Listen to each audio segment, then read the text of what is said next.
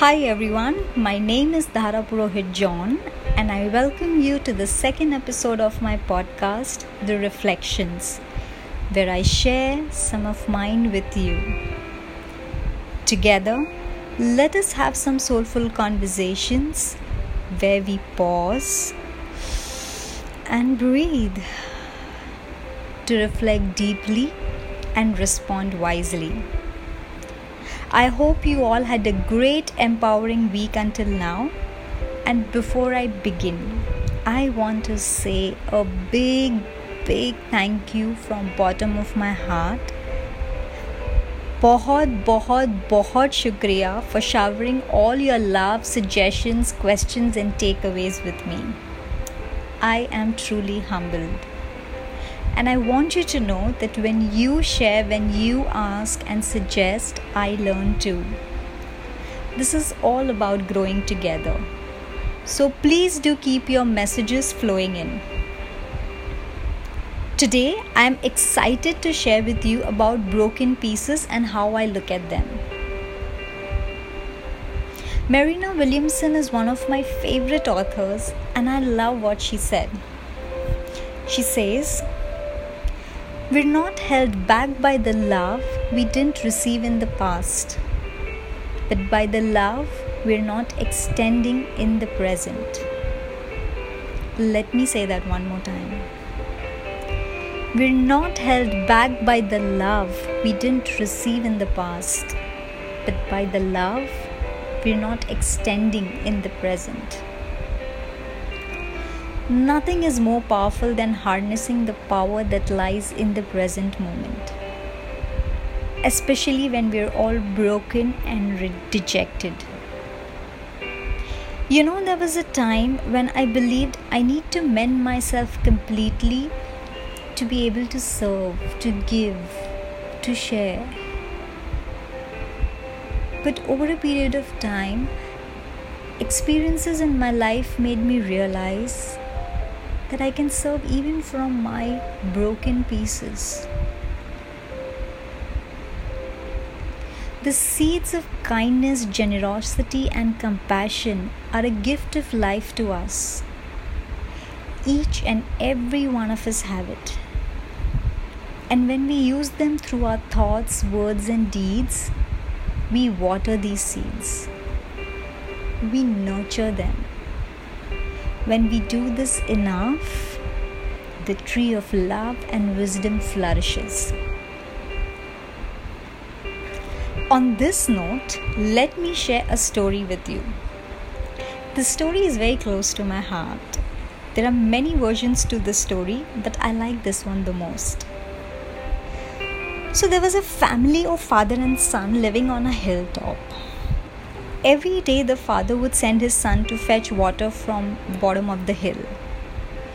He had given him 2 pots hanging from a stick on either side, so it was easier for him to balance on his shoulder. Now among the 2 pots, one of them was cracked. So by the time he would go up the hill, the cracked pot would have very little water left in it. So the son went up to his father and said, "Father, this pot is cracked. More than half the water drips away and all my hard work is going in vain. So I think we should just throw this one and get a new one." Now hearing his son's request, the father smiled and said, "Hey son, let's wait for a few more months." Every few days, the son, drenched in disappointment, would come up with the same request to his father.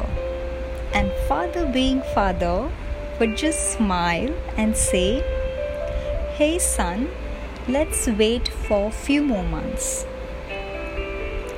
The son was unable to comprehend why his father wanted him to use that cracked pot, but then just decided to carry on anyways. Now, few months later, the father walked up to his son and asked, "Hey son, did you notice anything different on your way down the hill?" The son looked at his father and replied, "Father, How can anything be different? It's all the same. Even this cracked pot has not been changed yet, and we still keep losing water from it. After all, what can really change? The father smiled and decided to accompany him down the hill. And guess what?